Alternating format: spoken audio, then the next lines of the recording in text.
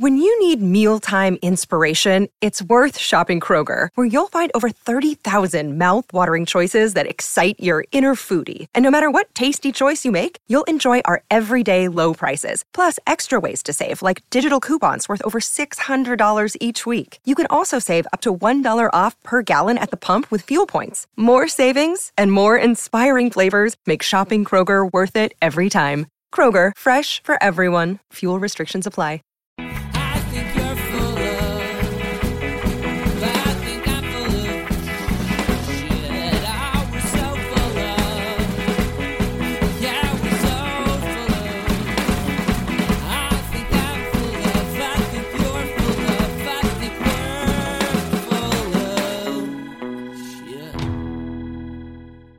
Welcome, listeners, to So Very Wrong About Games, a board game podcast about, hey, you guessed it, board games. We're going to talk about the game we reviewed exactly 1 year ago. Then we're going to talk about the games we played this week, the news and why it doesn't matter, and the topic of the week, which is Done with CMON. I think your enunciation's a little off, Walker. By the way, thanks for introducing me. I'm your co-host, Mark Bigney. My friend over here is Michael Walker. Oh, that's for those of you that care a great deal about our proper names out of context. The topic that I proposed was Done with CMON, not Done with CMON. Oh, we'll sorry. see. I suppose it matters. We will teach the controversy. Oh, there's when you messaged me, I guess you did have a question mark. I did.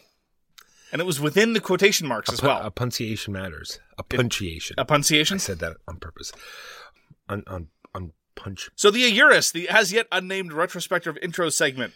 We reviewed Imperial Spells in Steam, the utterly bizarre train-ish game by Trey Chambers and Level 99 Games. Like many Level 99 games, this is a more is more approach to game design. More special powers, more train cars, more weird terrain effects, more glitz, more glamour, and when you have the little plastic trains of the Little Plastic Train Company, it looks that much better. That has been the excuse I've had for pulling Imperial Spells in Steam out again for a few rounds. Not that the game is deficient in any way, and indeed it comes with lovely little sculpted plastic trains, but the little plastic trains from the Little Plastic Train Company are indeed superior. Not a sponsor in any way. Just to be clear. I like it because it's sort of like you building your own little tableau, and it's well represented in sort of your train cars, and you're, having all these interesting special abilities, and they come up off the deck, and you sort of try to get this synergy going. Very interesting game. Love it every time it's on the table. It's very nice. It has a lot of variety to it. It has a lot of interesting combos that you get to build yourself while not feeling overburdened. A long combo-ridden turn doesn't really exist. You have these short combo-ridden turns, which are definitely to my preference, and it doesn't overstay its welcome, although it is absolutely one of those sprawling products of Kickstarter, which we will be spending a lot of time in the topic, no doubt, talking about. There is going to be another expansion, a very, very small expansion that has been held up in shipping limbo for quite some time, as well as a whole bunch of errata for other Level 99 Games products. This is one of those things where I've been getting updates over the course of the past 6 to 8 months that I've just been skimming to the effect of, nothing really happening, okay, move along. You know the type. So, there's going to be more Imperial Spells in Steam content someday, maybe? And that's Imperial Spells in Steam, designed by Trey Chambers of Level 99 Games. Lovely game. Have enjoyed revisiting it with the excuse of the little plastic trains. Now onto the games we played last week. Mark, I got to play a game called Marvel Dice Throne. Dice Throne has been out for quite a while, and when I read up on it, it looked like a advanced Yahtzee. And then, sure enough, it played out much like that. Butterfly enjoys Yahtzee. Usually when we play a game together, it's either Yahtzee or Skip-Bo. So I said, hey, this could be something. And I was surprised that I thought a modern take on Yahtzee would give you more choices or more sort of depth. But what made you think about what Yahtzee offers, right? Because it's that you always must fill in a line on Yahtzee. So you're making sacrifices. When you make a roll, it's like, okay, this is terrible. I'm going to try to fix it. I'm going to, take the twos and, sacrifice that lane. There's nothing in that in Dice Throne. You're just rolling every turn, 3 re-rolls, just trying to get your best. Okay, well, this time I do 5 damage instead of 6. Oh, no. Remember, this is just on one play. There is a little bit of card play in there as well that, helps you get a few extra re-rolls, and you get to increase your, you get to increase your abilities, like the things you have to roll for, straights or, your symbols that you're shooting for. So there's a little bit more there, but I was looking for something a little more modern feeling and not, a step backwards from Yahtzee. Are you apt to go back again? Yes, for sure. I got the set that had like the 4 characters in it, so I would like to see how, because they do a nice job of, they put a star system on them to say the complexity. Nice. So there's some that are a little more complex. So I'm wondering if they play a little bit differently and hopefully give you more choice. Dice Throne is very highly regarded by a number of people who normally have similar tastes to me in dice games. So I'll be interested to hear how the more advanced characters feel, whether they satisfy your demand for more intricate and choice-laden gameplay. Well, you and I will just have to play it because it really is a 2-player game. Remember, we talked about they have awful, I shouldn't say awful. It wasn't terrible, but it's sort of like a side. Hey, you can add more players if you want. Right. It's tacked on free-for-all / team-based multiplayer rules. I play lots of skirmish games, Walker. I am very accustomed to such rule sets. Really is a one-on-one game. Marvel Dice Throne, put out by Rockstar Games, designed by Gavin Brown, Nate Chandler, and Manny Tremblay.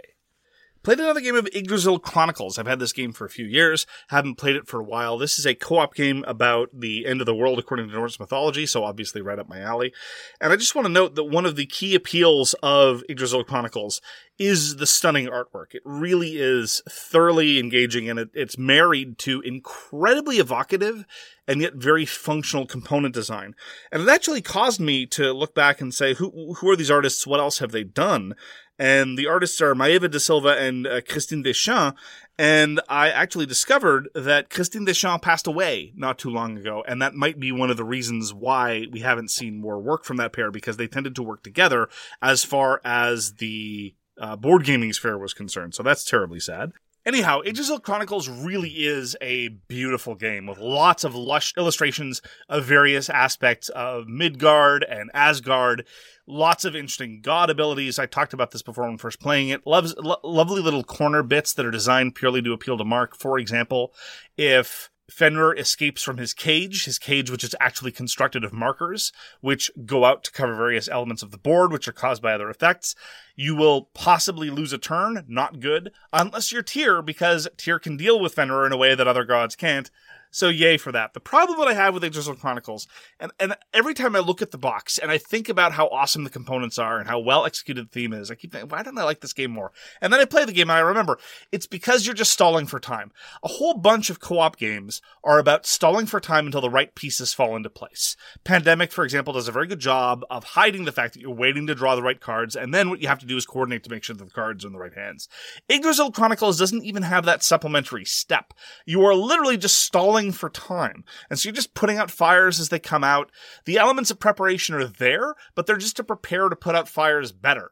You're gearing up for combat, which will then smack the gods when Gorm gets out of control, or when Hel escapes from wherever, or Loki's wandering around, or you need to put Fenrir back in the cage. Everything is in service of these eventual combat roles. And so it has a certain monotony to it. You don't feel like you're proactively building towards anything in a way that other successful co-ops manage to do, even if that is just an illusion.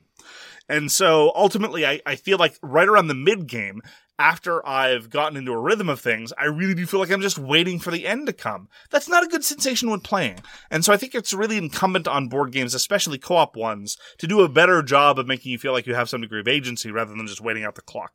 All of that having been said, just seeing it set up in all its three-dimensional glory, seeing the full Yggdrasil, the world tree, and you're moving up and down the world tree, and different areas get adjacent to each other, these lovely custom meeples. The strength of Surtur is a function of how many fire giants have been woken up. And when you wake up a fire giant, you take one of the custom fire giant meeples with a slot into it, slot it into the space at the bottom of the tree, and that shows the number that is now Surtur's strength that you have to deal with every time you want to put Surtur back into the fire pits. It's just wonderful. So I'm willing to tolerate it every now and again, even though I find the gameplay somewhat substandard, because it does such a good job of evoking the theme and of really giving you a visual feast while playing around. We commented back when we first reviewed it, because you played it once, is that it really puts the Everdell tree to shame, because the Everdell tree is big, but it's not very functional. It only exists to hold things, and you can only interact with it from one angle. The Yggdrasil tree in Yggdrasil Chronicles is usable from 360 degrees around the thing, and it's actually representative of different areas that correspond to how they were around the World Tree in Norse mythology. Anyway, I could talk for a long time about its visual appeal, but the gameplay deficits make me not want to come back to it particularly frequently. So that's Yggdrasil Chronicles, designed by Cédric Lefebvre and published by Ludonaut. And just as a note, for those that played the old Yggdrasil game by Ludocali, they are not very similar in terms of execution, even though they are similar in terms of theme and some visual design elements. So that's Yggdrasil Chronicles. You and I got to bring Brian Boru back to the table. This is The King of Ireland, designed by Pierre Sylvester and put out by Offspray Games. And it's sort of like it is a trick-taking game. But and yet not. Yet not. In lots of cases, you want to lose, and it's interesting gameplay. It's like you're actually playing cards in order for you to lose later, or playing cards early, so you'll lose right away. And you can orchestrate this because you're drafting the cards at the beginning of each round. There's that sort of back and forth with drafting the cards and wanting to win and lose is, I think, the key part of the game, because there are losing lets you spread out from where you already are. Not only that, the benefits are much better from winning as well. Winning just gets you onto the board if you're not there yet, or into new areas. And the map is laid out very interesting as well, because you can only spread out along the road. So you can see where there's instant fights, or if you are the leader, like you're winning the tricks, you get to choose where the fights are. So you can make sure that no one's getting into new, longer roadways, or it's blocked off, or lots of interesting things in Brian Boru. Pierre Sylvester is a fascinating designer. One of the things that's the hallmark of a lot of Pierre Sylvester's designs, and this was definitely true of The King is Dead / The King of Siam, and is also true of Brian Boru, is you can't drop the ball on anything. You feel like there are all these plates that are spinning in the air, all these different resources, and if you're short on any of them, you can really suffer as a result. It's this feeling of honestly, this is going to sound exaggerated, but it's actually true. I kind of feel helpless when I'm playing a lot of his designs, because I can't cognize how I can do well in all the different things that are required, even though they're very simple designs. For example, in The King is Dead, the way you win is by having the winning faction have more of your influence than anywhere else. Well, but if you have influence in the faction, you're spending that time influencing the faction and degrading their board presence. So in order to win, you need to weaken the faction that you want to. Same thing happens in Brian Boru. It's like, I'm winning all these things on the map. Oh, wait, I didn't do enough on the Viking track, so the Vikings take one of my cities. Or I neglected the church track, and now my opponent has managed to double their influence in one of my regions, and so it's not my region anymore. It's delightful in terms of the way the gameplay elements intersect. And actually, I prefer Brian Boru to The King is Dead, because even though the latter is much more simple, it's directly the sense of self-harm that is required that I think makes the angst yet more pronounced. It's really clever in a lot of ways. There's some elements, though, that I don't know if they actually manifest or if they're meant to manifest at all. So you mentioned that, often you want to lose tricks, as it were. You're not obliged to follow suit, and there's no trump. Relatedly, lower cards, if they win a trick, give you massive bonuses. Not only do you get to place on the map, which is usually what you get when you win a trick, but in addition, they might give you other bonuses that would typically only accrue to you if you had lost a trick of that suit. I don't think I've only played twice, mind you. I don't think I've ever seen one of those quote-unquote low cards win a trick. I don't know if there's really a way to make sure that they can, precisely because you don't have to follow suit. I mean, how is it that I'm supposed to look at this 4 red, even with drafting, and hope to win a trick with it when there's a wild suit that can contribute to anything?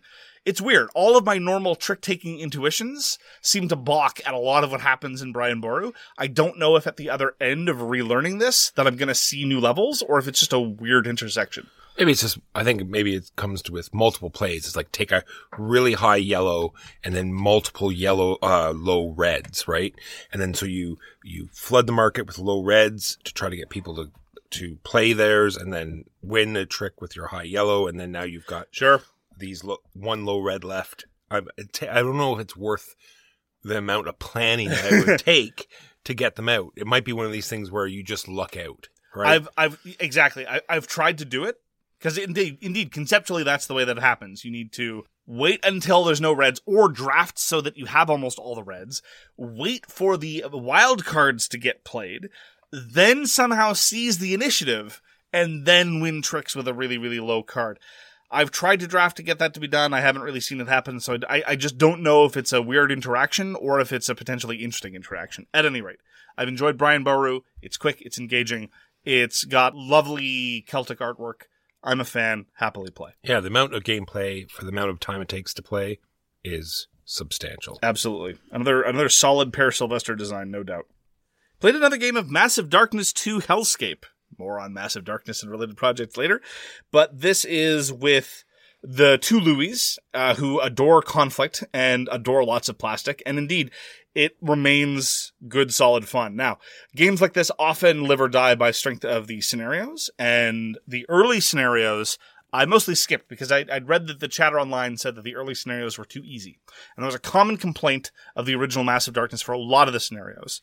And so we skipped right to, honestly, it was a rather interesting scenario. There's this cursed sword that you have that accrues corruption and gives automatic damage to whoever's holding it at the top of the round, and eventually just outright kills them. So you have to play hot potato with the cursed sword and run around and destroy these various crystals with the cursed sword. It was really cool. At various points, we all had the sword. We all had obligations either hold it just to accrue wounds, or at one point my badass armored centaur was tossed the sword to go dive about 23 movement points away and get rid of the last objective point. I enjoyed it. It's great dumb fun. It's probably one of the best dice chuckers I've played in the past few years. And as a consequence, the crowd was sufficiently enthused that all the Massive Darkness, and it is massive, has been left there, and we will be playing it again on the reg, because it very much satisfied their desires for such things as well. So that is Massive Darkness 2, Hellscape. You just don't want me to play it. You haven't expressed any interest, Walker. We record this. You know that, right? Yes, and I'm sitting right here, and I say things, and sometimes you engage with me, seldom. And multiple times I've said, I can't wait till you come back and bring Massive Darkness 2 so I can try it. These are words that came out of my mouth. That doesn't sound like things you would say. Your expressing enthusiasm for our return sounds very much unlike you. So talking about interesting scenarios, we put Paint the Roses back onto the table, and we decided to force ourselves to play one of the, I guess, story decks. And I quite liked it. I like how it changed up the game just quite subtly, but enough to make it engaging, at least for me. The rest of the table didn't seem so engaged, but in this one we were like destroying parts of the... I liked it a lot. I don't know what you're talking about. Of the bushes. And you're saying I don't pay attention to what you say? Wow. I said some of the people at the table. This is designed by Bren Goldman and put out by North Star Game Studio. Anyway, Paint the Roses is fantastic. Everyone has a puzzle card that no one else can see but them, and you sort of have to make inferences of what they have from the clues that you're putting down on the table. Never fails, and I can't wait to play more of these different stories and see how they all sort of... I hope they, do as good a job as changing up the game as this first one did. We played a scenario with the Jabberwocky, and in order to win, we needed to burn down enough of the garden. Well, not burn down. Jabberwocky is not really an arsonist, more of a vandal. Just outright destruction. And it was interesting talking about co-ops where the goal is just to stall for time. That is indeed the victory condition of a normal game of Paint the Roses, just stall for time. Not that I've ever won a normal game of Paint the Roses. This is the first time I'd ever won, and it was interesting because you have to meet certain conditions in order to destroy tiles. But the problem is the more you do that, the less information enters the system. And so you have to play this balancing act, this triage between advancing your victory conditions and having the means at your disposal to stay alive. So I thought it was great. It was an interesting, as you say, level of nuance. It was a victory condition that subtly interacted with the deduction without adding additional burdens onto the specific elements of the deduction itself. And so I thought it was a winner. I'm very curious to see what the other wrinkles that the scenario decks add. Now, to bring up a game that didn't do so well when it came back to the table, we took out Decorum, and it turned into a little bit of a slog fest. The conditions... And it might be because it was 3-player. I'm not 100% sure. We did play, every other game we played was with the full 4. This is the first time we played with 3, so we all got like sort of an extra clue.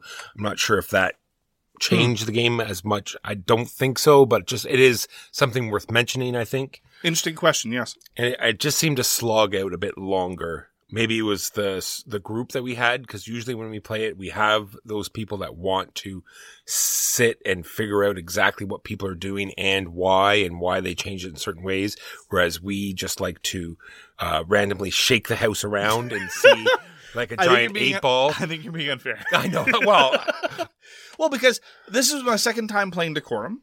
The first time we played was with the two of us, Huey and Dewey. And this time, the only difference was that Dewey wasn't there. And so there certainly weren't any note-taking tryhards present to salvage us for the first game. If you'll recall, my comments about Decorum after playing it for the first time was a whole bunch of somewhat arbitrary moves happened with a whole lot of very pleasant role-playing with respect to how hideous this lamp is, or how crucial it is that this American Gothic eyeball be present in the bathroom and only the bathroom. And that part was wonderful and very much encouraged by the game. Talk of fulfillment, talk of how Henry is ruining everything. That is an example of the kind of feedback that you can issue during discussion rounds. And that part was great. And the victory, when we won the first time we played, was entirely unexpected on my part. Someone made a move and then someone's like, I'm good. Are you good? We're all good. We win. The difference here was the play felt very much the same, except there was never that end point of everyone saying that they were happy. Things just got worse and worse and worse. And I will note that at the end, when we gave up, because we gave up, I actually had like stress dreams about Decorum. I attribute it to Decorum. I had this weird stress dream where I knew that something was wrong because I'm not kidding. My pants didn't match the color of paint in a bathroom. And so I have to attribute that to my association with Decorum. It so scarred me. True story. When we finally just made public all the requirements, it took us a little bit to, with fully open information, get it to satisfy all our requirements. Exactly. I was going to say that as well. So it would be quite surprising if we could do that without having all the information. I have to think it's the scenario, because I think in the early scenario, we just had easier sets of requirements. It's true. This one was very specific. Oh, yeah. And there was only a couple ways that it was going to go down. Anyway, that is Decorum, designed by Charlie Macklin, Harry Macklin, and Drew Tenenbaum. Put out by Floodgate Games. 2 cooperative deduction games with excellent theming. I played a game of Horizon Wars Zero Dark. The Handwerker and I have been getting back into tabletop miniatures games, and Horizon Wars, I think, is rapidly solidifying itself as my favorite tabletop miniatures rule system, even more so than Infinity, because the way solo play works is just so incredibly well done. The way bonus actions work, the resolution system is incredible.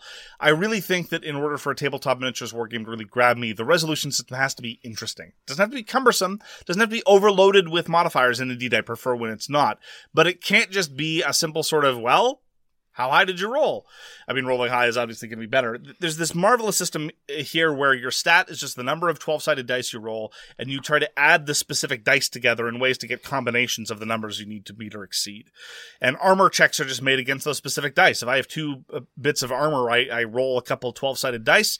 If I roll a 5 and an 8, that means that if you rolled any 5s or any 8s, well, I cancel one of them out with my armor. And so it's just it's a very, very novel system using 12-sided dice, which are underused little bits of polyhedral excellence. And I really do appreciate the setting of near future sci-fi, the special ops teams in almost total darkness, often doing daring things against an enemy force controlled by an AI. And we just had a great time. It was not overly cumbersome, even though this was only the second time that the Handwerker had played the game. He remembered a lot of the rules despite that.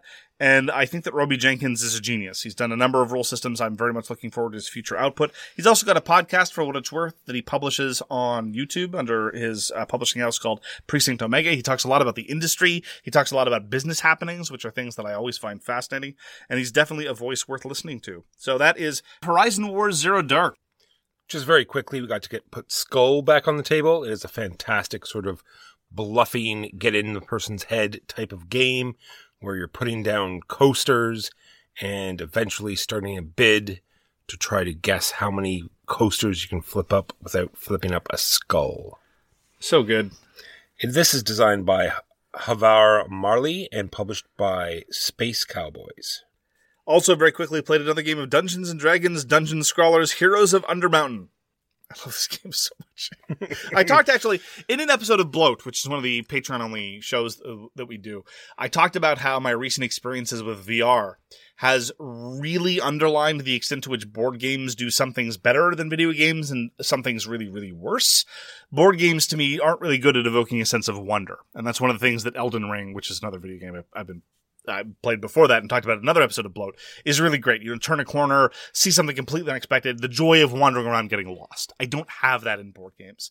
What I do get in board games all the time, though, is new ways to gamify stuff, new levers to pull, new approaches to interacting with the game world, which video games don't really do all that often. You have your controller, and you've got a D-pad or a joystick and some buttons, and that's more or less it for most things. For a long time. Whereas Dungeon Scrawlers found a way to gamify Connect the Dots. How wonderful is that? I love Dungeon Scrawlers. I keep wanting to play. Every time we get together and Dungeon Scrawlers is in hand, I'm like, can we play more Dungeon Scrawlers? And everyone rolls their eyes. But then they have a good time anyway, I would like to point out, because it is an amazing experience. That is Dungeon Scrawlers, Heroes of Undermountain by Vangelis Bagiartakis and Konstantinos Karagianis. I got to play So Clover again. This is the second time. I think this is one of my favorite games for party games. It is just so fun. Clever, even? So, yeah, clever. What a great, so they should put that in the title. So what you're getting is a disc of 4 words that lock onto your board because there's a square cut out in the middle. And they go on to, it's very hard to explain audially.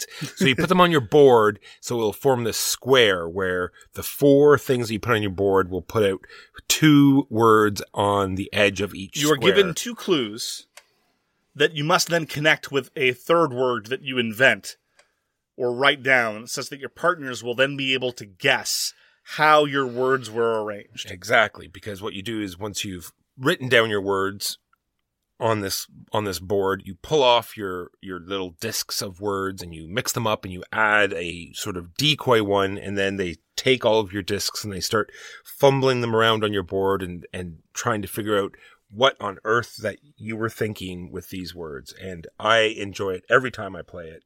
So Clover, designed by Francois Romain and published by Repo Productions. I agree. So Clover is a winner. I think I should get a copy. And one of the things that I really appreciate is that ever since Codenames, I think, there's been a solid push towards making sure that everyone gets to guess and give clues at the same time, or not necessarily at the same time, but everyone gets to do both within the context of the same role. That it's not just divvied up into, I give all the clues, I make all the inferences. And that's one of the things I love about Just One. That's one of the things I love about So Clover. Everyone gets to do both at all times, and so you don't feel this bifurcation of job. And So Clover's association and its weird spatiality, again, it's hard to explain without resorting to images, but there are some interesting spatial corner cases about how to arrange the cards, because while this makes more sense here, but by doing this we're compelled to make this other inference over here, and that doesn't make as much sense, and it's marvelous. Really well done. Played another game of Hour of Need, and I'm going to be doing a full retrospective of all the Blacklist games by listener demand before too long, and Hour of Need remains excellent, and I thoroughly enjoy all my playings of Hour of Need, but on occasion I find it a little bit frustrating. Here's why. One of the things that I wanted Hour of Need to be was sort of the simplest of the Blacklist games, modular deck system games, and to a certain extent, it is. However, it's not simple enough. And one of the things that it does that baked into the design that even Street Masters, which is considerably more detail-oriented, doesn't do is in Hour of Need, you have to sort of collate the effects of multiple different things at once. For example, in order for the stage just to function as it's supposed to do, because this is a superhero game where there are a lot of different stages, there's this scheme where mind-controlled dock workers were loading crates of contraband onto a ship. Great evocative setting. That's great. And there's a very simple AI that determines how the dock workers move and what happens when you interact with them and, punch them around a little bit and make them drop their stuff. The problem is, in order to get these effects to work, they're not all listed in one place. Some of the effects are listed on the card that comes from the deck. Some of the effects are listed on the board. And indeed, and this is the sin that I cannot forgive, some of the effects are listed in what's called the issue manual. Not a rule book, but the sort of flavor text that's going on there. And this is something that the modular deck system has never done before. They've never made you consult for specific rules for a specific scenario, or specific hero, or specific villain in a separate rules document. They've always been on cards. And so despite the fact that the interactions are relatively simple, they're necessarily spread out all over the place. I don't like having to collate different effects. You can't really get a good solid bird's eye view of what's going on very simply. And so as a consequence, you really don't get to leverage the fact that Hour of Need is more straightforward a lot of ways mechanically, certainly more so than their dungeon crawling game, namely Ultra Quest. And certainly you have fewer things to collate than Brook City had you do. But nonetheless, I just feel that there are these little rough edges that might have come out with a little bit more development.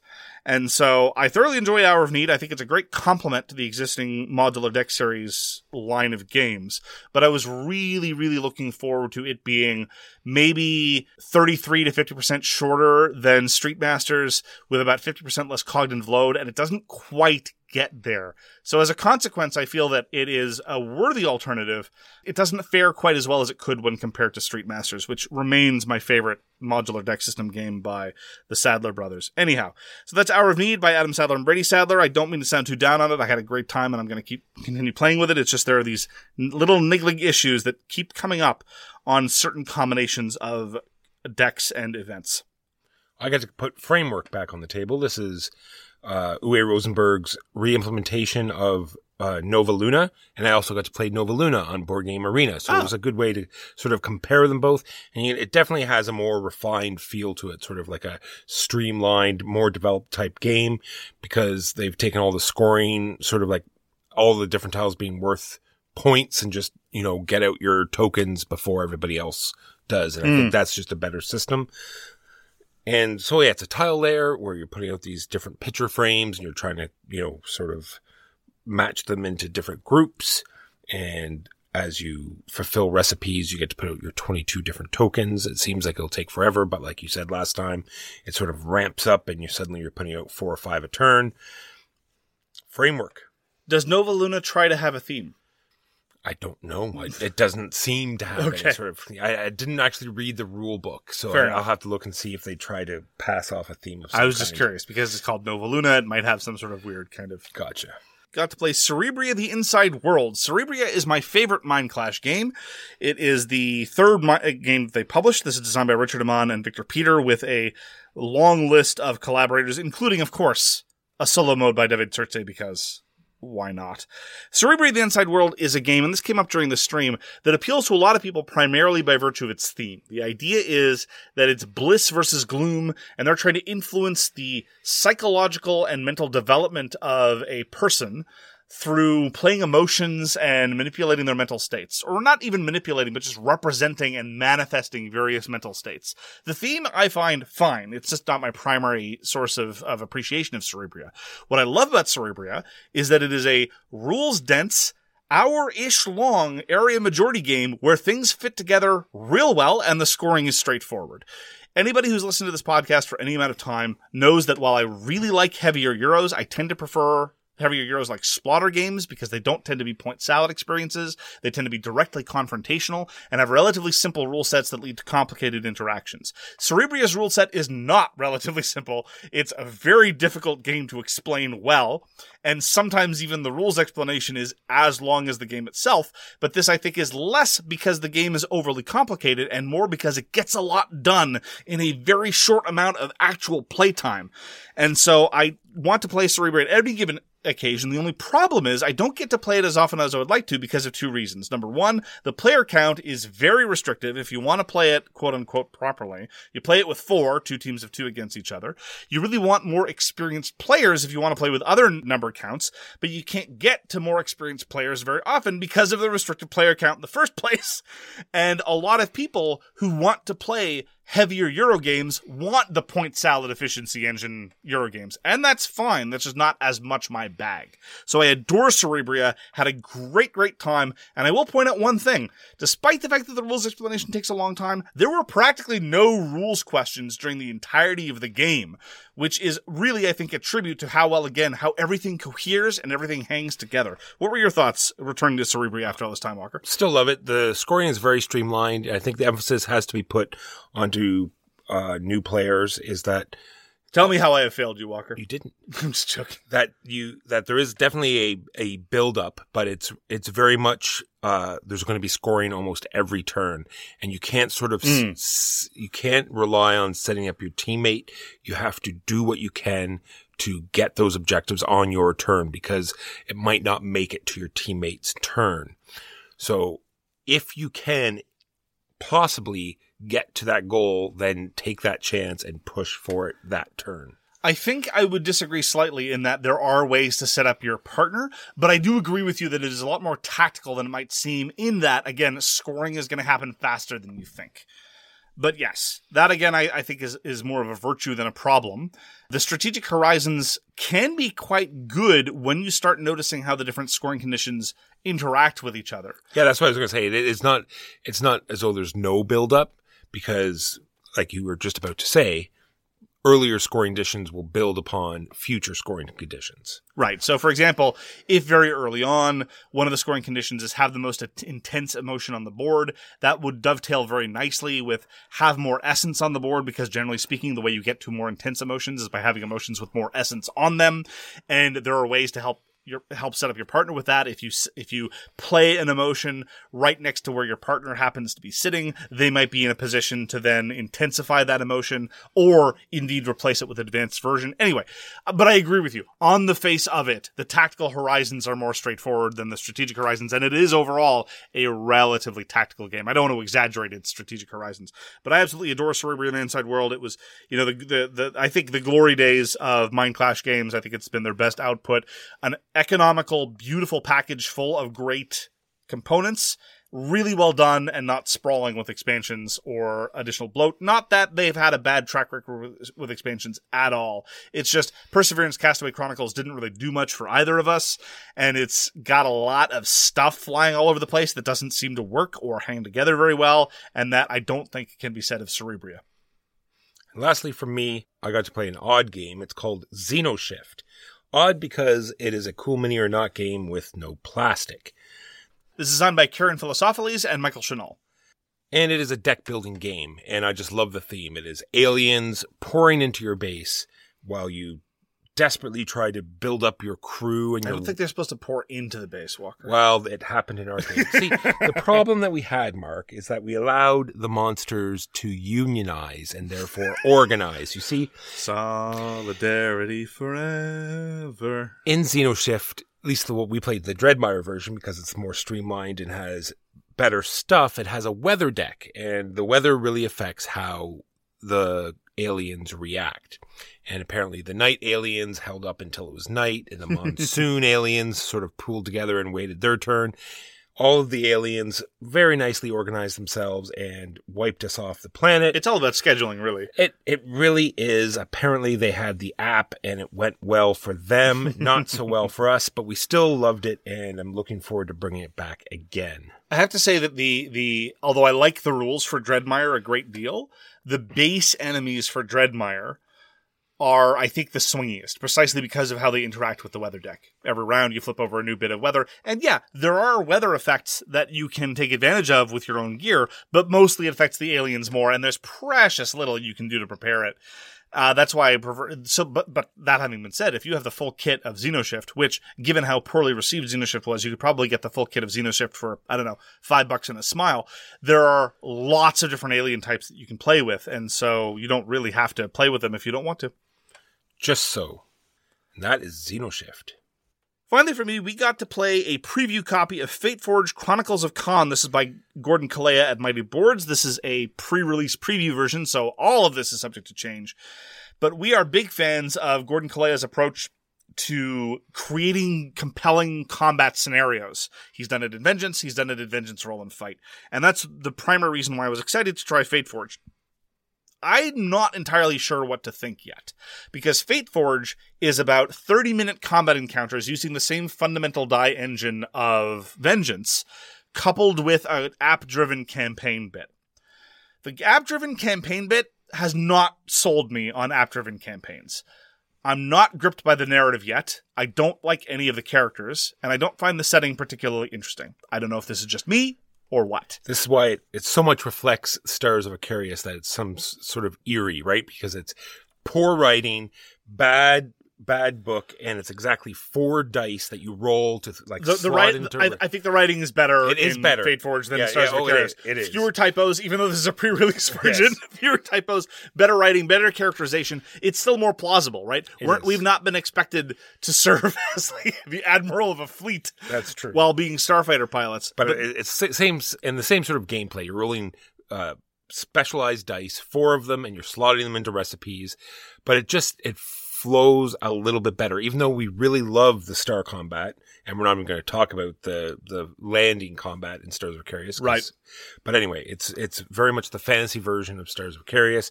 You're blasting through these dungeons, you're wiping out the enemies.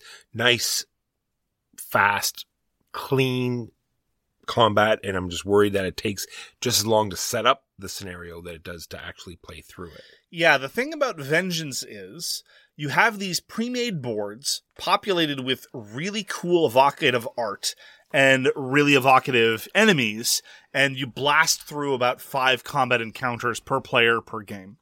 And alternatively, what you have in Fateforge is about a 30-minute combat encounter using some of the same mechanisms, which is great, but you have to set up tiles and fetch the right enemies and so forth. Next time, I think I'm going to pay a little bit more attention to how much time that's taking, because we've been blasting. I've played 2 sessions of Fateforge. Each of them I played a minimum of 3 games. So obviously I didn't find it particularly tedious. So I don't know if this is just more of a recollection exaggerating the effect of it or not. The thing that concerns me is that when playing Vengeance, part of the game is making sure that when you enter into a combat scenario, you have enough ways to fiddle with your dice. Because most dice games give you lots of rerolls, as per your example of Dice Throne, as per games even that I even really enjoy, such as Assault on Doomrock. The way that it happens in Vengeance and in Fateforge is you have bought skills to allow you to change dice results into other dice results, or combination of dice results into other dice results. But in the context of a campaign system, obviously you don't start off with a whole heck of much. And so I'm constantly left wondering in games like this, when is the real game starting? Because in your first couple combat scenarios, you're just like, well, I roll the dice and these are my results and this is what I do. It's not particularly as interesting as I recall the fights in Vengeance being. And so it suffers in comparison with the Progenitor. And as a consequence, what I really, really want from games like this actually is a good raid mode, right? Show me what the quote unquote default game experience is. Give me some sort of baseline. Give me some sort of generic make a scenario kind of system whereby I have some skills, but I'm not overburdened with things so that it's intimidating. Anyway, I am interested in continuing. I tried with Huey a 3-game campaign. We started again with you as well. We're 4 games into it, and I'm interested in continuing, so that's something. And I'm wondering whether and when the campaign trappings will feel that it's adding to the game rather than just suffering as a detraction. Agreed. So that was early experiences with a pre-production copy of Fateforge Chronicles of Khan by Gordon Kalea and Mighty Boards. And with that, when you need mealtime inspiration, it's worth shopping Kroger, where you'll find over 30,000 mouth-watering choices that excite your inner foodie. And no matter what tasty choice you make, you'll enjoy our everyday low prices, plus extra ways to save, like digital coupons worth over $600 each week. You can also save up to $1 off per gallon at the pump with fuel points. More savings and more inspiring flavors make shopping Kroger worth it every time. Kroger, fresh for everyone. Fuel restrictions apply. we proceed to the news and why it doesn't matter. In the news this week, we have AGL Tournament Pack Bixie for Aristea. So I'm glad to see that Aristea is getting support still. So that's a nice thing to see. This looks like a tournament setup full of tournament swag. Ooh. Like for competitive play. Oh. Yeah, because Bixie is already a character. Yeah, it involves, it has a metal miniature piece and some cosmetic swag and stuff like that. It's weird because, yes, it's continuing to get support, but the past few runs of new Aristea stuff has been purely cosmetic. It hasn't had any new gameplay releases for quite a while. Next up, we have Fantasy Flight Games announcing a Star Wars deck builder, but 2-player only. This was announced in their Gen Con live stream. Yay, more Star Wars. No. Not for me, anyway. And then something that's a little more exciting. Pandasaurus is teaming up with Elizabeth Hargrave to bring us a game called The Fox Experiment. So this is something that happened in real life where a couple of Russian scientists got together and tried to breed foxes that could be domesticated because they felt foxes were adorable, apparently. And so that's what you're doing in this game. You're taking traits of different foxes and you're trying to breed the most gentle, domesticated fox, and whoever accomplishes that the best way they can will be the winner. It plays in 60 minutes, so I don't want to say it's a roll and write. It's sort of like a roll and record your rolls in some way. Recording your rolls is writing, Walker. Well, yeah, but I think you get to like keep them for, you know what I mean? I don't think it's like an instant sort of effect. Anyway, like I said, I didn't read the rule book. I just looked at it very briefly. It looks very interesting. A little bit of, building up your tableau and doing other things. It's going to be coming to Kickstarter, Pandasaurus Games. I like a lot of Pandasaurus games. I really liked Mariposas a lot more than you did. And the theme sounds great. I'd be interested in giving that a shot. The Fox Experiment. And that is the news and why it doesn't matter. Now on to the topic of the week, which is done with CMON? I don't know if you need the incredulity in there, but whatever. I'm going to stop criticizing your tone and your intonation. Should we start with why we've always defended CMON in the past? Because I feel like a lot of people have been tut-tutting CMON for a very long time. We have. We've pretty well just said that it's there, buy it or not. That's true. It's just, I remember while doing some research for just contextualizing our discussion of why we might be done with CMON, or at least a large proportion of CMON going forward, I was just reminded of all the really great stuff they've done that's not really particularly consonant with the things that they've done lately. Yeah, you talked about Xenoshift, for example. Well, that's what my main point is, that they've been dealing a lot with IPs, and almost all of the IP stuff that we've tried, we've not liked. They're doing a Dune. They've done a bunch of Marvel stuff. They're doing a Cyberpunk thing. They've done Masters of the Universe. Yep. All of this stuff does not seem... And then comparatively to their stuff that has no IP that we've really enjoyed. Yeah. And especially if you look to things that were like 10 to 8 years ago, I'm thinking of things like Dogs of War, which was blinged out but still functional, and it all still fits inside one box, right? Blood Rage, which again, blinged out but still functional, fits in one box. Xenoshift, no miniatures to be found, except for one Star Player miniature, maybe. Guilds of Cadwallon, which was a small box card game that they put out that I have a certain degree of affection for. And then there's even their loads of plastic stuff that was still really good, but then still pushing the limits of what we would call, usable. I liked both editions of Run and Bones. We both have a great deal of enthusiasm for Cthulhu Death May Die. Ankh Gods of Egypt was our game of the year last year. I really like the others.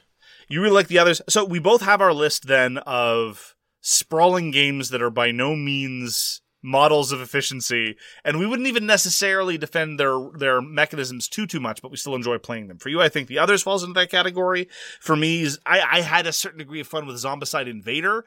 I'm still enjoying Massive Darkness. And so I think that if you're in the mood for something stupid, CMON has a lot of good, stupid stuff for you to enjoy.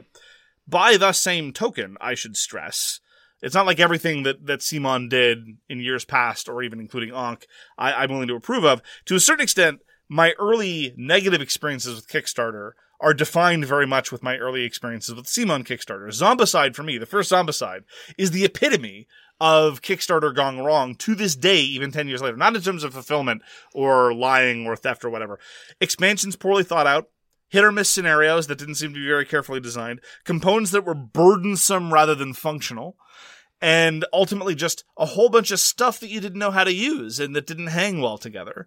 And so just to be clear, as much as I'm willing to defend the design work, especially people like Michael Chanel, you don't see him on the masthead of a lot of CMON designs anymore. He did Xenoshift and he did Rum and Bones. And I think Michael Chanel is a good designer.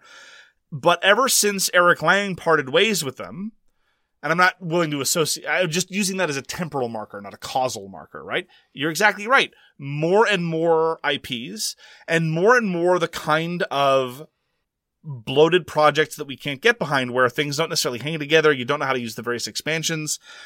And yeah, so that's one thing of the many issues that we have of modern CMON. And tied into that, let's just talk about the overall plastic. I've made a decision lately that I'm going to sort of assess the game, and if I feel that it has too much plastic, I'm not going to have anything to do with it. Yeah. The question has been, well, what can one person do? Well, one person can stop buying games that have a ton of plastic. And that's what I'm going to start doing. And again, it used to be the case that for a lot of their designs, one got an impression that the plastic was still functional, still manageable. Again, hold up Dogs of War as an example. Or even something like Blood Rage. But if you compare Blood Rage to even Ankh, for example, same designer, same company, same even overall approach to more stuff, there's been a considerable approach to bloat. On top of that, I'll get back to the environmental stuff in a second, because I'm completely with you for what it's worth. Because we haven't even talked about hate. Remember the pile of plastic that was hate. Yeah, especially when so many of the units were interchangeable with each other, and the design was just so common across everything. Oh boy. Yeah, it's... And again, under the specific category of things that I will defend CMON over and that we have for a long time, people would always criticize CMON. It's like, they run Kickstarter like a store. Yeah, and so does everybody else on the planet. They rely on hype and stretch goals. Like, yeah, fine. But I mean, if you're coming in with eyes open. The part that I found tiresome as a consumer, this isn't a moral judgment. This is just a preference judgment, was the sort of subtle shift over the course of the past, again, 5 to 8-ish years, where more and more of the stretch goals were just more expansions to buy in the initial campaign. And the objection I have to that is that this is when I'm in the least good position to know what expansions I want, and the least good position to know what elements will actually add to the game rather than detract from the game. And I feel like I'm being expected to make weirder and weirder decisions, because before, again, even talking about the 2012 release of Zombicide, give them the base pledge amount of money and you'll get a cavalcade of stuff, some of which is garbage, some of which isn't. But at least you either buy the pledge or you don't. And now it just seems like the goal is to make the pledge value, or at least, the nominal pledge value that they charge, higher and higher and higher. It's not a stretch goal to my mind when it's like, you can give us $50 more now. It's like, we're going to make this all-in pledge irresistible. Exactly. And it's not that I'm not unable to restrain my FOMO and be able to make these purchasing decisions, but I need some context in order to make these decisions. And I feel that during Kickstarter is the time when I'm least able to, and CMON more and more is doing that. Like, for all the criticism that I levy against companies like Arcane Wonders, who are, you got your Foundations of Rome, here's the reprint Kickstarter, or any number of other Kickstarters that run the reprint with an expansion immediately after fulfillment, there at least you give people a chance to play the game once before you have to decide whether you want the expansion, or at least it's been in the wild for a while so you can listen to people's reactions. CMON, not so much. Anyway. Let's quickly talk about remember the Time Machine? Yes. That was also a nightmare where it was like, hey, can you, buy all this extra stock that we have sitting in our warehouse, please? But we're just going to make it limited and you can only get certain things, and now they're sold out and now you don't get anything. Yeah, that was weird. I mean, I don't know if I'm necessarily willing to blame them for that. It's more the playing fast and loose with what exclusivity means. And I'm not even really willing to blame them too much, because a lot of companies have done that. But I agree with you, circling back to your notion of trying to be a more responsible consumer.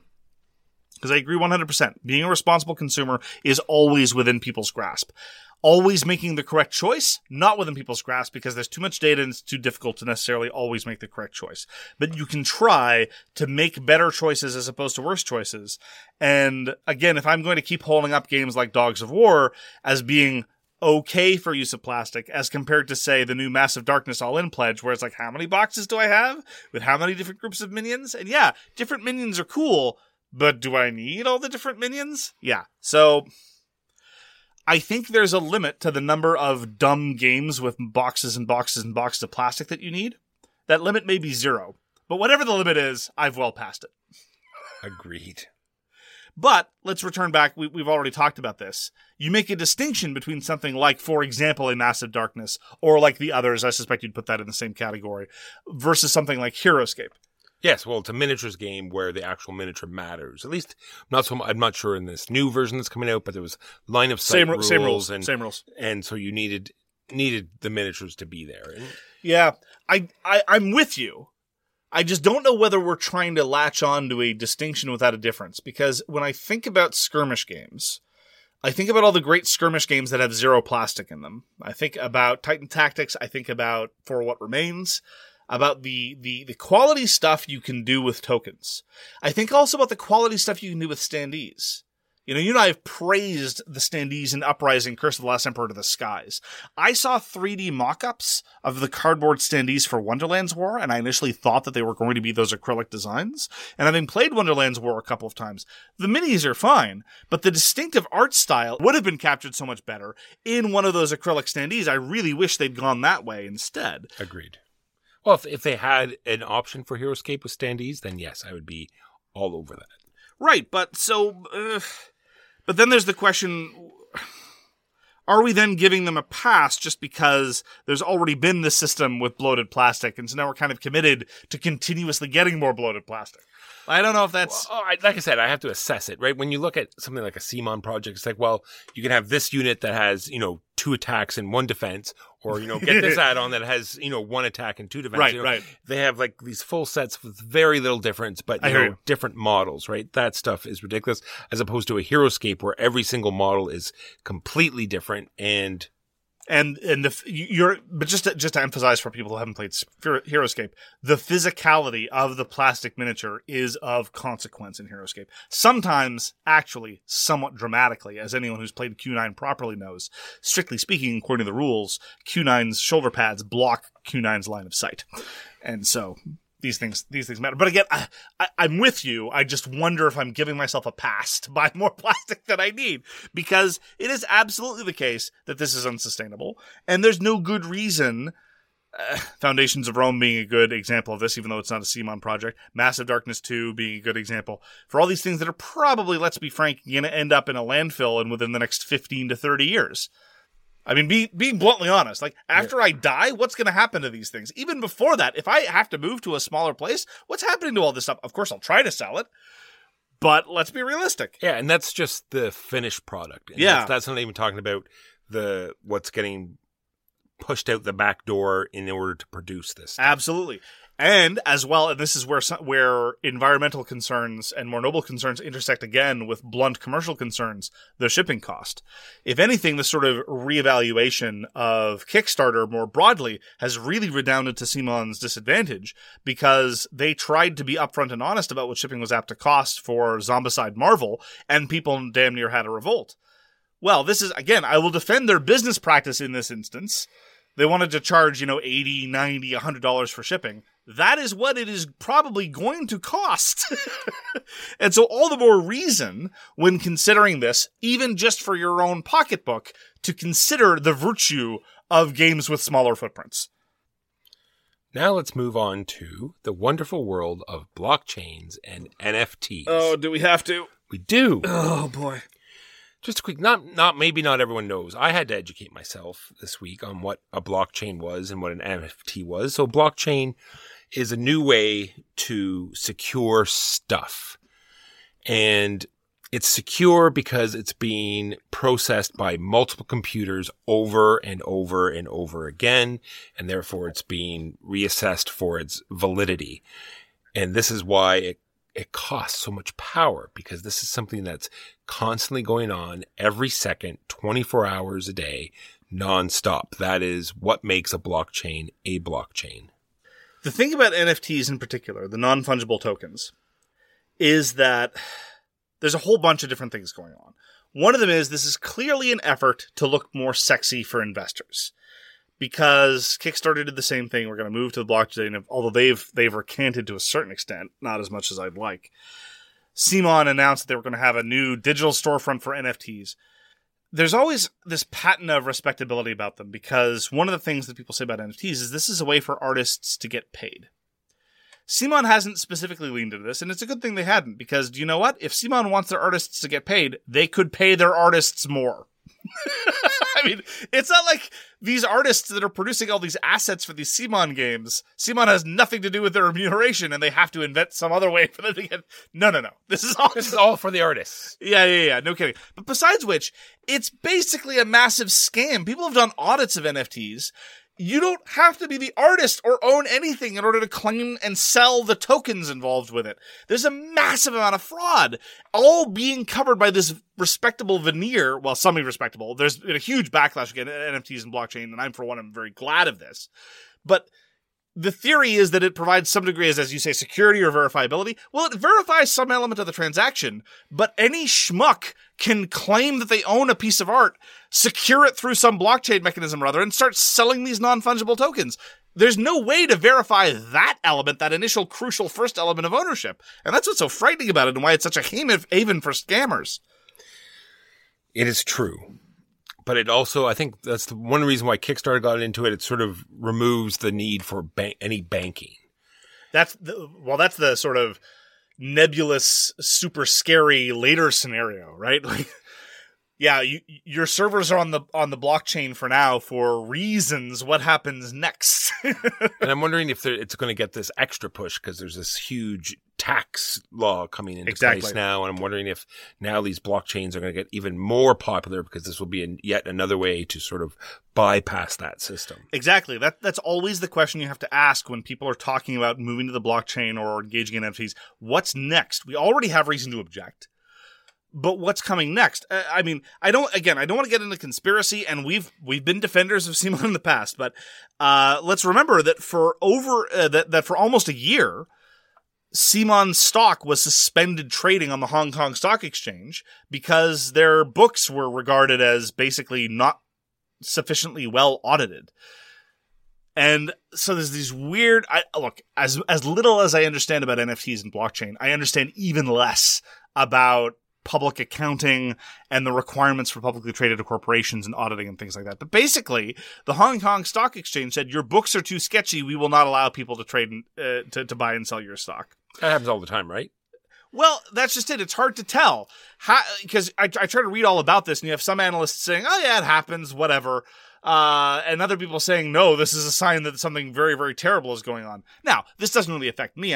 We're not talking about whether or not one should invest in Cool Mini or not as a stock option, nor are we seriously suggesting that their next Kickstarter project is not going to materialize.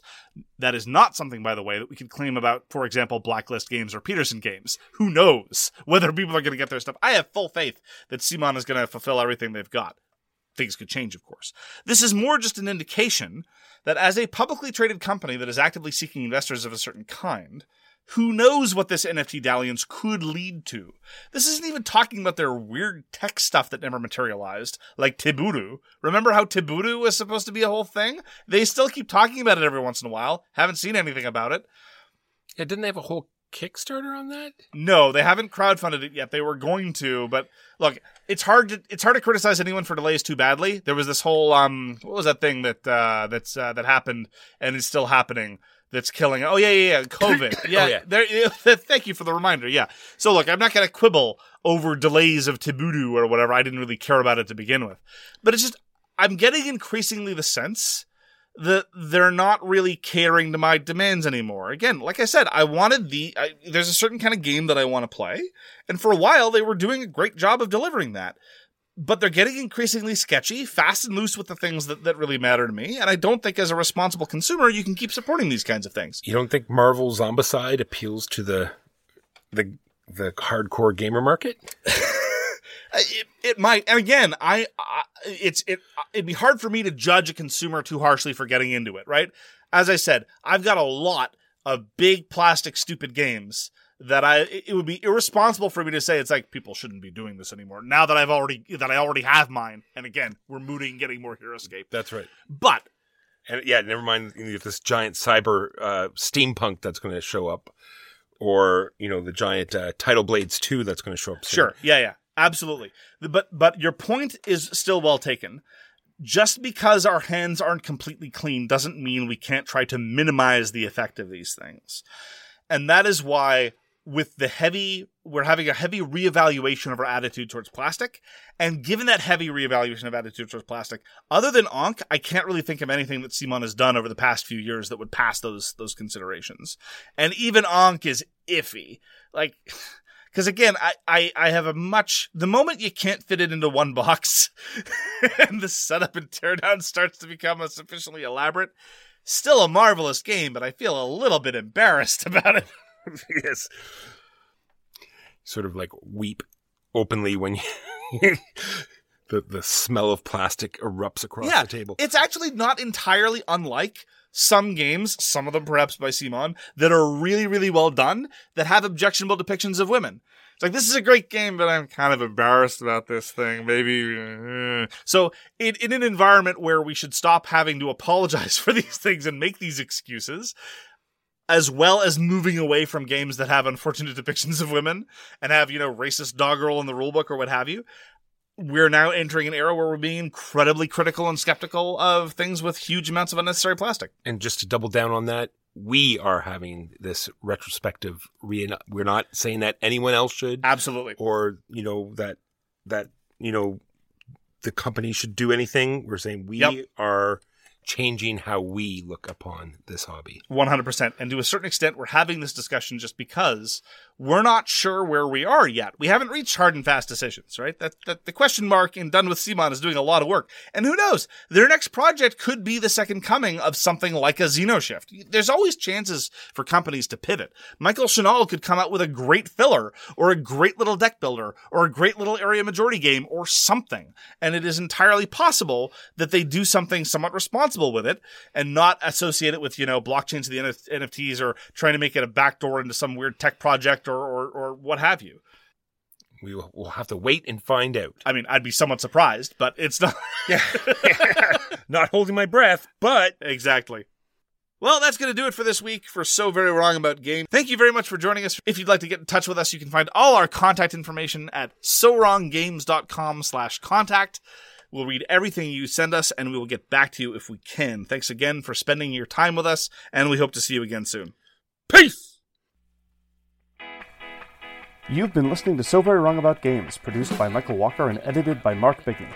Special thanks goes to What Does It Eat for generously allowing us to use their most excellent song, FOS, as our theme. You can find them at whatdoesiteat.com. You can reach us by email at soverywrongaboutgames@gmail.com or on Twitter at SoWrongGames. Thanks very much, see you next time, and always, try to be right, but remember you are so very wrong.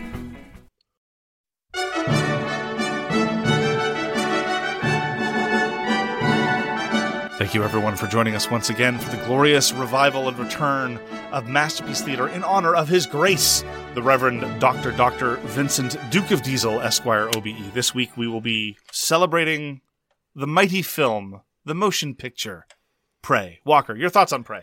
Prey is a fantastic addition to the Predator series, I think. I think it was sort of on a downslope, maybe you could say. Sort of like a, Friday the 13th Part 9 type of direction. And this sort of pulled it back to almost like the very first sort of, it's, early age of Earth, and the predators have come down and they're hunting warriors of North America. Yeah. Comanches. Yeah. In order to make a satisfying, crowd-pleasing blockbuster, more isn't always more, right? It can be this isn't like a small, independent, sort of intimate film, right? But it can be small, be a constrained narrative, and have stakes. That's the thing. Stakes make things like this a lot more interesting and enjoyable very much of the time. The other thing that I'd like to point out is that a lot of the criticism of Prey, I mean, there's a lot of racist and misogynist criticism of Prey. I've seen more of it than I cared to, and I wasn't even going and looking for it. But the fight choreography was badass and plausible all at the same time. No weird, incredible backflips or massive 30-foot long lumps or jumps or things like that. Just somebody using their abilities in a clever way to overcome a problem. And that's satisfying to watch. Yeah, character growth. Imagine exactly. That in a film. Clever blocking, clever staging. It allows you to have setup and payoff. Really, really well done. The only serious problem I have with it, and normally I'm not the guy who cares too much about special effects, CG animals, I think, are ruining movies. Yeah. The CG bear was bad. It was bad, which is weird, right? Because I don't know if you probably haven't seen it, but they did a whole Lion King movie that was completely CG animals. I haven't seen it. And that is very well done. I don't know what happened. Maybe it's just budget. Part of it is budget, yes. This is a relatively small budget Hulu thing. If it had been a major theater release, which we still occasionally have, they might have dumped more money into it. But on the topic of the Predator franchise, I'm not going to get into spoilers, but the very strange connection to the rest of the Predator franchise was very cool. I liked that a great deal. I am one of those freaks who quite likes Predator 2. It's a dumb movie, but I thoroughly enjoyed it. What did you think of the 2010 movie Predators? The one with Adrian Brody. Have you seen that? I think I've seen almost all of them except for the one just before this one. The Predator. The Predator. With the one that everyone hates. Yes. I haven't seen it either, but yes, everyone hates it. No, I like them all. I like the sort of the whole feeling of it, the fact that, that they might be the ones that are behind the alien sort of infestation, that they sort of populated worlds so they could go hunt the aliens and all sorts of that kind of thing, hunting, humans, going up in the ranks, proving yourself your worth, because it sort of feeds in I liked how they sort of windowed. They didn't really show that in Prey, but it sort of reversed the role. Sort of, it showed how she's trying to move up into the, the ranks of warrior. And that's exactly what all the Predators are doing. But they didn't really show that, which was unfortunate. No, I think it was a good parallel. It was subtly implied. It was subtly implied to people who know the franchise, I'm sure. But okay. if you're just coming in fresh, I don't think you would have any idea. Fair enough. But to a lesser extent, I got the same feeling while watching Prey that I got when watching John Wick when it first came out. This is how you do an action movie. This is just such a marvelous antidote to a lot of big budget stuff. There's less bloat. It's smaller. It's constrained. The action is exciting and well set up. There's world building that's done. There's setup path. I thoroughly enjoyed Prey. Yep, I recommend it for anyone. I'm glad you enjoyed it. Check it out. Thank you very much, listeners, for joining us for the glorious return of Masterpiece Theatre in honor of His Grace, the Right Honorable Reverend Dr. Vincent, Duke of Diesel, Esquire, OBE. He should do a Predator movie. That would be sweet. Oh my goodness. Predator movie where he's both the Predator and the non-Predators. Exactly. Someone suggested that he should be in a Jane Austen adaptation, and my response was he should play every role. Just so.